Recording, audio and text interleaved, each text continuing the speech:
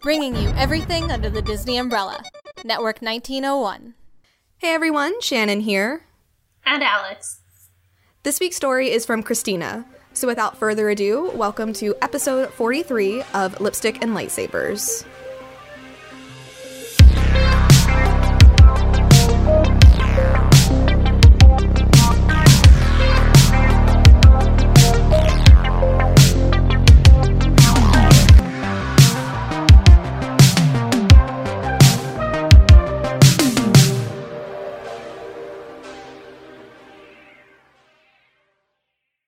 Bright Suns. My name is Christina, I'm 25, and I'm a huge fan of Star Wars.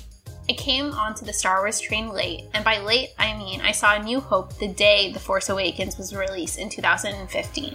But that was the day my journey with Star Wars started. I watched the movies in order of their releases, so A New Hope was the first movie I saw and I fell in love with it.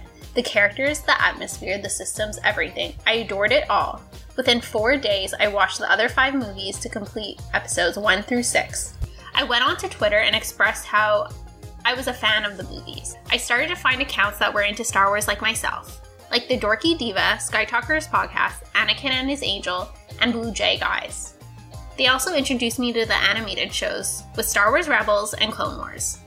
I immediately jumped onto that train as well. I binged 6 seasons of the Clone Wars and I got all caught up with the Rebels before season 4. Star Wars impacted my life in the best way possible with one word: hope. When Leia sends the message to Obi-Wan, the word hope stood out the most to me.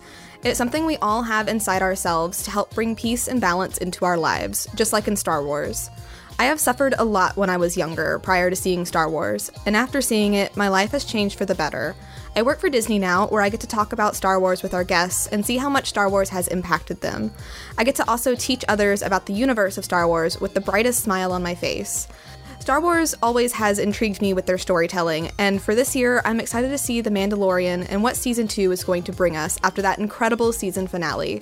Also this year, 3 films are celebrating milestones, and I'm excited to see what's going to happen celebrating 40 years of Empire, 15 years of Revenge of the Sith, and 5 years of The Force Awakens.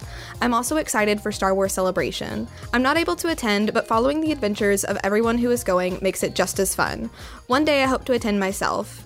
Star Wars has taken over my life, and honestly, it's the greatest thing to happen. So grateful to be able to share my Star Wars story with you all. I have spoken.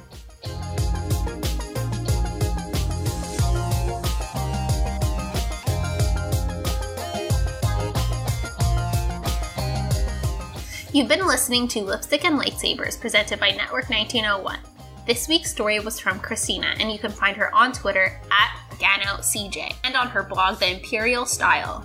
If you'd like to be part of the show, you can send in your Star Wars story at lipsticklightsabers1901@gmail.com. I'd like to give a special thank you to our patrons for making this show happen, and if you want to reach out to us, you can find us at lip_lightsabers and myself at McCarter Shannon.